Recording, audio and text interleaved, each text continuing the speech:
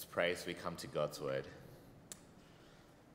Heavenly Father, as we continue to consider the truths of Christmas, the truths of the birth of your Son, our Lord and Saviour Jesus, as we continue to look at Matthew's Gospel and what you have spoken through him about it, may you be working in us this morning. May you cause us to look at your Son afresh. And Lord, help us to consider that the magnificent truths that we celebrate in the birth of our Lord and Saviour, Jesus Christ. We pray these things in his name. Amen. Well, have you watched a movie or listened to a song, not just once, but again and again and again and again? We are people of familiarity, aren't we? Even though we like the new and flashy things, we also like the familiar. We'll watch the same movies, repeat the same TV shows, listen to the same songs again and again and again and again. I was really exhausted over the past week, so on my day off, I turned on Netflix and I watched the movie series The Hunger Games. I've watched it 3, 4, or 5 times already over the past few years. It's a familiar story, but I just felt like watching it again. And maybe it's just me, but every time I watch a movie again, I see something different. I see something new. I see a detail that I never noticed, some layer to the story that I never picked up on. And that's what happens when you bring fresh eyes to a familiar story. It's the same story, but you learn more and you get a new and fresh appreciation for that story again. And as we continue our look into Matthew's retelling of the birth of Jesus, it's a pretty familiar story, isn't it? Especially today's passage that was just read out. I've read it hundreds of times. I've heard it preached at least 10, 20, 30 times. I preached it myself at least 3 times. And it's so easy to gloss over these details. This story, yes, Mary was with child, and the angel came to Joseph and they named him Jesus, Immanuel, God with us, and Joseph did all of that stuff. Well, if you've been around Christians in Christmas time, I think you need to work really hard to bring fresh eyes to a familiar story. I heard someone say over the past week that we are inoculated to the Christmas story. Believers, we heard it last year, we heard it last week, we heard it the year before, and the year before that, and the year before that. Non-believers, they heard it at their last 10 Christmas carols and services they've been to. They hear it on the radio, in their workplaces, and in the shopping centres. They see it in the nativity scenes at the shops over and over and over again. It's a familiar story. So my challenge to you this morning is to bring fresh eyes to a familiar story, to focus on the same truths, not new truths, but the same truths of Jesus' birth, and to be wowed afresh, to find different things standing out, to even spot new details or layers to the story, and all of that, not just to gain more knowledge, but to appreciate the coming of Jesus, our Lord and Saviour, all the more. I've definitely had this experience over the past week. I ripped old sermons, chucked them in a bin. I asked questions about this passage that I never asked, and I've come away with a fresh appreciation of Jesus. And I trust that God will do this work in you too this morning. And this morning I'm pointing out 3 things about Jesus that I think God wants us to know. Well, if we rewind a bit, if you look at your Bibles, Matthew's just finished his genealogy from Abraham to Jesus. And if you look really closely, verse 16 is not as smooth as what we usually think. It says, and Jacob the father of Joseph, the husband of Mary, of whom Jesus was born, who is called Christ. If you remember 2 weeks ago, if this is the line of God's promises, the line is the right one, the family, the lineage is the right one, but there's a slight problem here because Jacob is the father of Joseph, but Jesus isn't said to be the fathered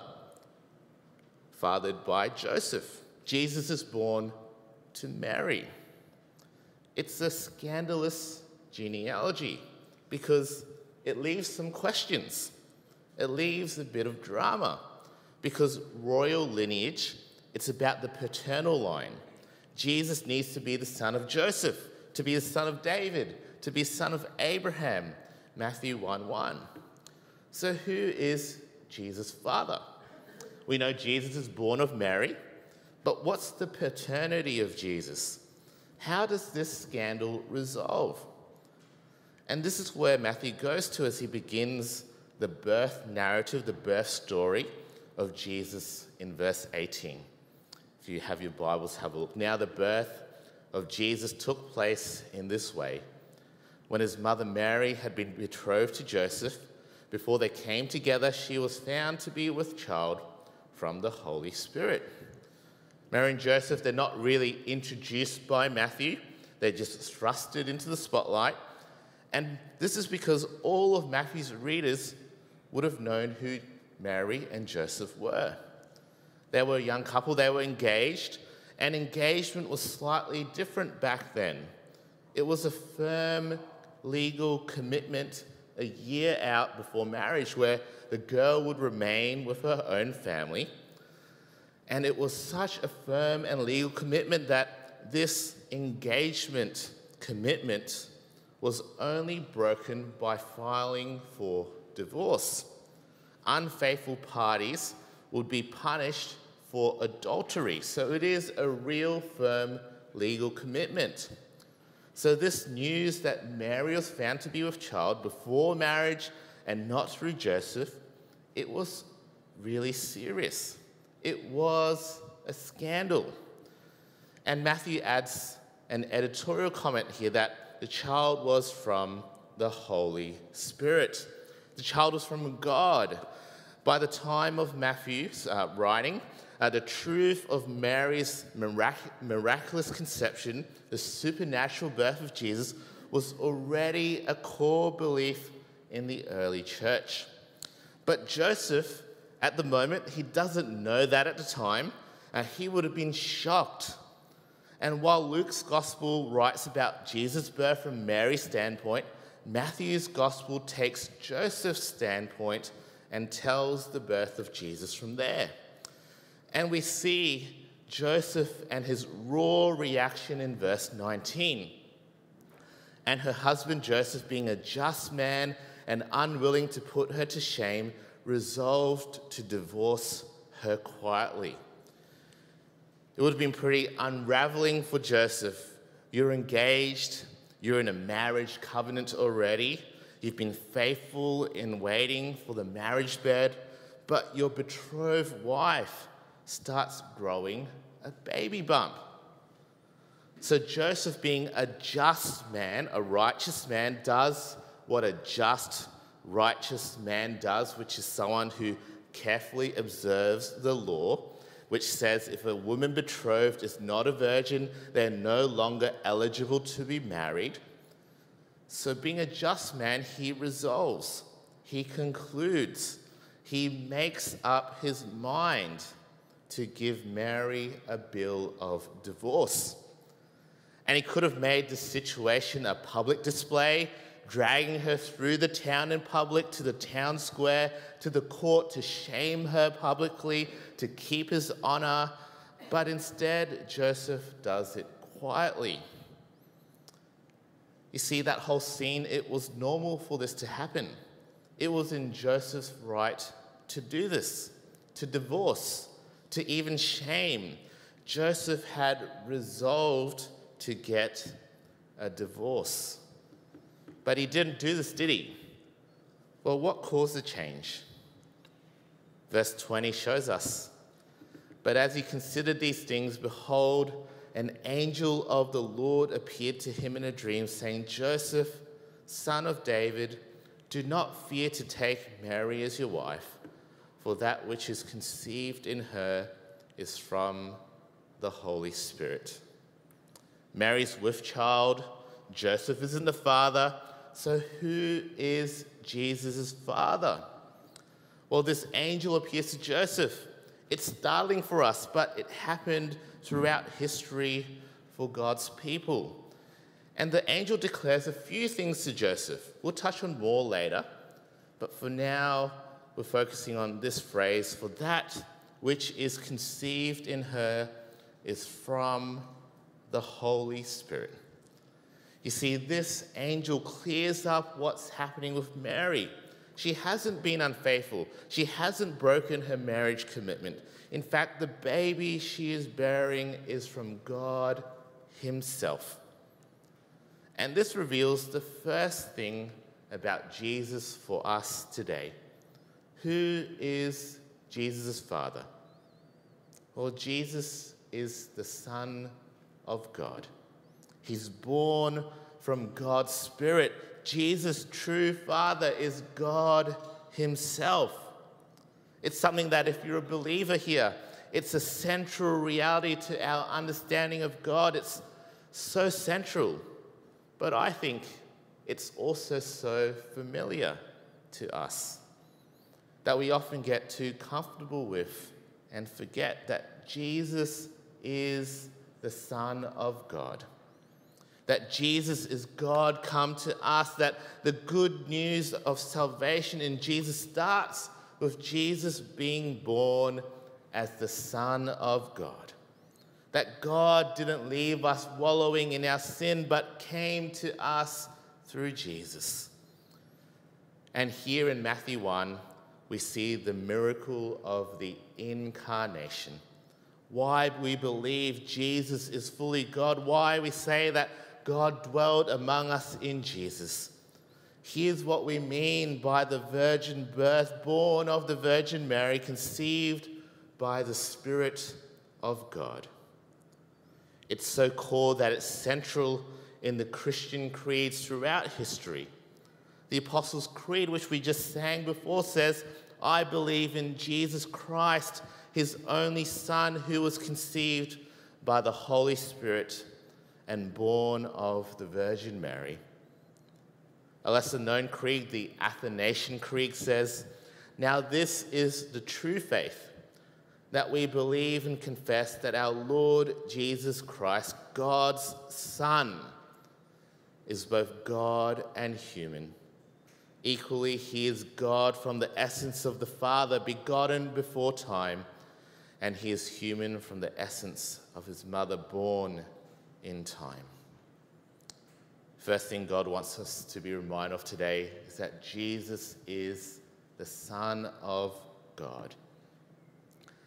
Well, as we keep going, we may have answered one big question, but we may have opened up another big question. Because if God is the Father of Jesus, then how is Jesus the son of Joseph? Is it even important that Jesus is the son of Joseph? Many of you know Doug Peterson. He's 99 years old. He's usually here. He's not with us today. He's a bit unwell. But Doug and I catch up for coffee once every few months. And even at 99, Doug has a sharp mind. He keeps me occupied all the time. He's always asking questions, some good ones, some maybe not so good ones. But he's someone who exemplifies what I said in the beginning, bringing fresh eyes to familiar stories. And one time he asked me about the question that we have here. If God is the Father of Jesus, then how is Jesus the son of Joseph? And is it even important that Jesus is the son of Joseph? So I hope that Doug, maybe he's online or maybe he's listening later, this is a satisfactory answer to him, but also helpful for all of us this morning. Because linking Jesus to Joseph, I think, is a key issue and question for Matthew. You see, Joseph is a son of David. and the royal line, the line of God's promises, God's blessings, the kingly line, the line passed through fathers and sons, just as we've looked at in Matthew chapter 1, 1 to 16, you see, if Jesus isn't Joseph's son, then he's not paternally or legally a son of David. And that means he's not qualified to fulfill God's promises regarding his Messiah King. And I think as a result, we probably shouldn't sing glory to the newborn King, born a child and yet a king. In fact, there is no Christmas story if Jesus isn't the son of Joseph. There is no Savior King. There's no complete fulfillment of the Old Testament if Jesus isn't the son of Joseph, the son of David.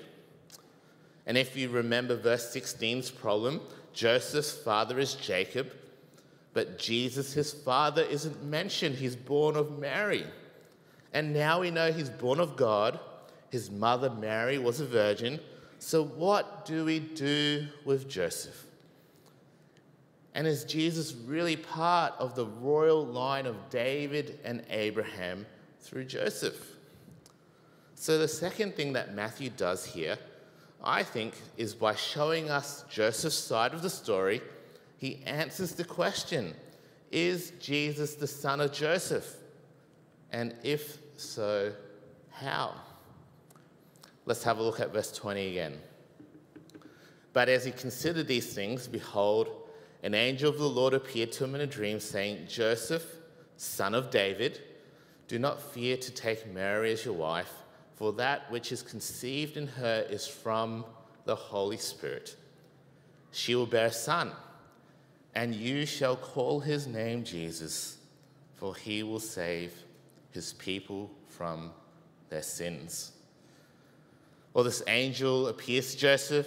He highlights Joseph as a son of David. And then the angel directs Joseph to do two things. Firstly, to do the opposite of what he was going to do, take Mary as his wife, not to follow through on the divorce, especially now that he knows what's happening with Mary. And second, to call Mary's son's name Jesus. Jesus meaning God's salvation. He will save his people from their sins. And Joseph does both of these things in verse 24. When Joseph woke up from sleep, he did as the angel of the Lord commanded him. He took his wife, but knew her not until she had given birth to a son. And he called his name Jesus. Both these two things significant because Mary and Joseph being married and Joseph being the father, naming this baby boy Jesus, they're both actions that secure Joseph as the legal, paternal, adoptive father of Jesus under Jewish practices, meaning that Jesus is truly a son of Joseph. And that's the second thing that we see in this birth narrative. Jesus is the Son of God, but also Jesus is the son of Joseph. And this is so central to the gospel message, because if Jesus is truly the son of Joseph, he's also the son of David, not just through Mary's side, as the genealogy in Luke 3 shows, but a legitimate son of David in a father-to-son connection. This means that Jesus is indeed part of David's royal line. There is fulfillment in Old Testament, as we'll see soon. God's promises can and do point to Jesus through the Son of David. And that's why we can sing of Jesus' glory to the newborn King. Born a child and yet a king, let earth receive her King. Come adore on bended knee Christ the Lord, the newborn King. You see, Jesus is indeed Joseph's son, a true son of David, God's promised King and Messiah who will reign forever. Well, we've seen two truths about Jesus so far, that he's the Son of God and he's also the son of Joseph. But the part of today's passage that we haven't touched yet, it's the center of Matthew's argument here. It's the first of a number of fulfillment formulas in Matthew's writing. There's actually 11 of these throughout the whole gospel. There's 6 of them in the first 4 chapters, and all of them linking Jesus to the Old Testament. And in all of them, Matthew inserts these comments to say, look at what the Old Testament said. Look at Jesus. That is being fulfilled here and now in him. And we find the first one here in verse 21. All of this took place to fulfill what the Lord has spoken by the prophet. Behold, the virgin shall conceive and bear a son, and they shall call his name Immanuel, which means God with us. You see, Matthew shows a virgin bearing a son, a child being named, and this child being God and man, born of God, but born to Joseph and Mary. And Matthew, he recalls Isaiah chapter 7, verse 14. The virgin will conceive, yes, and bear a son, yes, and they shall call his name. Yes, there was name calling here. But the name Isaiah gives, it isn't Jesus or Yeshua, but it's Immanuel, not in a literal name to call the child, but to describe the child that's being born. My nephew James, my brother also calls him Maverick, not because that's his legal name or anything, but because they think he's a maverick. But here, this baby born is called Immanuel, God with us. Jesus, the Son of God, Jesus, the son of Joseph, God with us. You see, this name describes the identity of Jesus, the Messiah, perfectly. He's God with us, fully God, born of the Spirit, yet fully human, born to Mary and Joseph. He's born of God, yet born as a baby. And that's the third thing we learn about Jesus here. He's Immanuel, God with us. Because you see, God, he didn't wait until we as humans could reach up to God. It's not possible. We're fallen and human beings. God came to us. And it's not a terrifying or judgmental coming to us or a fear and trembling visit. God came as a human, a baby. God with us to breathe our air, to feel the dust of the earth, to enter our broken world and to be tempted by sin. Jesus, God with us, to even bear the punishment that we deserved, to save us from our sins, verse 21, by dying on the cross in our place. God with us. God coming down to us. The greatest act of grace and mercy and humility. God with us to comfort and deliver us from our greatest need. Tim Keller says in his book, Hidden Christmas, when God showed up in Jesus Christ, he was not a pillar of fire, not a tornado, but a baby.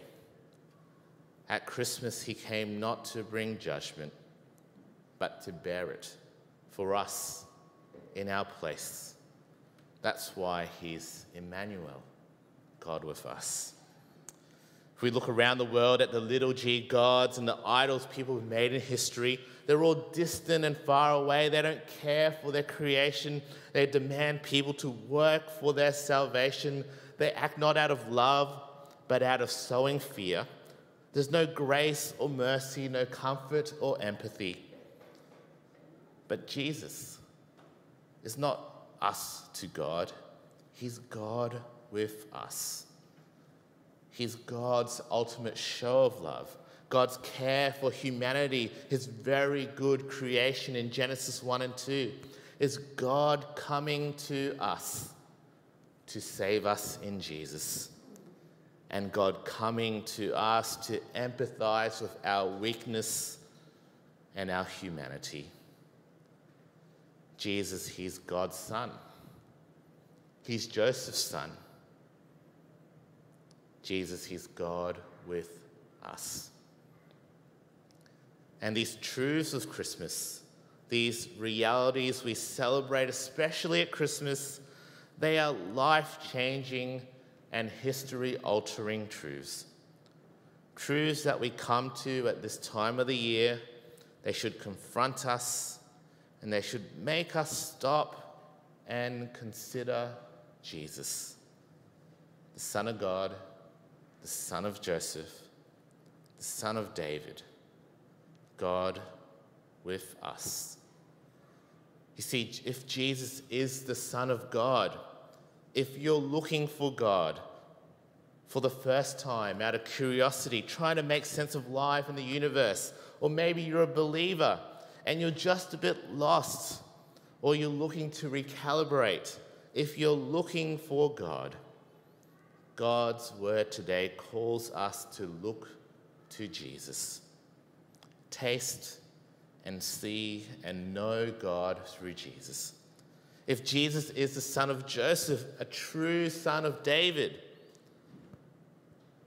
this morning maybe you're looking for the King, the Lord of all, the one who God has provided for the universe, whom he wants us to bow our knee to serve and live for, his promised one of old.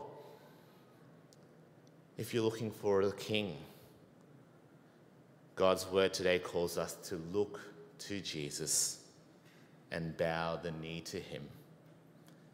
If Jesus is God with us, Immanuel, if you're looking for grace, if you're looking for the God of the universe who comforts, who sympathizes, who enters your mess, your brokenness, your struggles, your sin, your life, who walks with you every turn of the way, who comes and shows you grace. God's word today calls us to look to Jesus. God drew near to us in Jesus. God became a man who died that we might live and lives that we may never die. God drew near to us in Jesus, and God calls us to draw near to him, to find grace, salvation, comfort, sympathy, mercy, and true life forever in him. These three truths and challenges about Jesus, they last long after the Christmas trees go down. They're truths to take and live for day by day into the new year and beyond. As we close, some people, even Christians, will say that we talk too much about Jesus. I've heard jokes, Jesus this, Jesus that. I've heard more serious feedback. Why do we talk about Jesus so much? But if God's word, God's plans, God's promises, God's salvation, all center on Jesus, if he is the reason not just for the season, but that our sins are paid for and we live forever, then we really should make much of Jesus during Christmas, but also well beyond Christmas. In fact, every day of our lives. Jesus is the Son of God. Look to him. Taste and see and know God through Jesus. Jesus, the Son of David. Look to Jesus. Bow the knee to the rightful King. Jesus is Immanuel, God with us. Look to Jesus, draw near to him, and find rest, and comfort in his grace. Let me pray as we finish. Father God, help us to look to your Son, your promised one, the long-awaited Messiah, our Lord and Saviour, Jesus Christ, this Christmas. He is the Son of God, your beloved Son. He is the true Son of David, your promised King who will reign forever. He's also Immanuel, you coming to us, you drawing near to hopeless sinners to save us in Christ. That he would make himself nothing, to be a man, to be a servant, to come to us, to be with us, to die in our place for our sin, and to rise victorious into new life forever. Lord God, may this reality of Immanuel, you with us, be true and to be real with us well beyond Christmas, as we look to and live for Jesus day by day until you come again in glory. In Jesus' name we pray. Amen.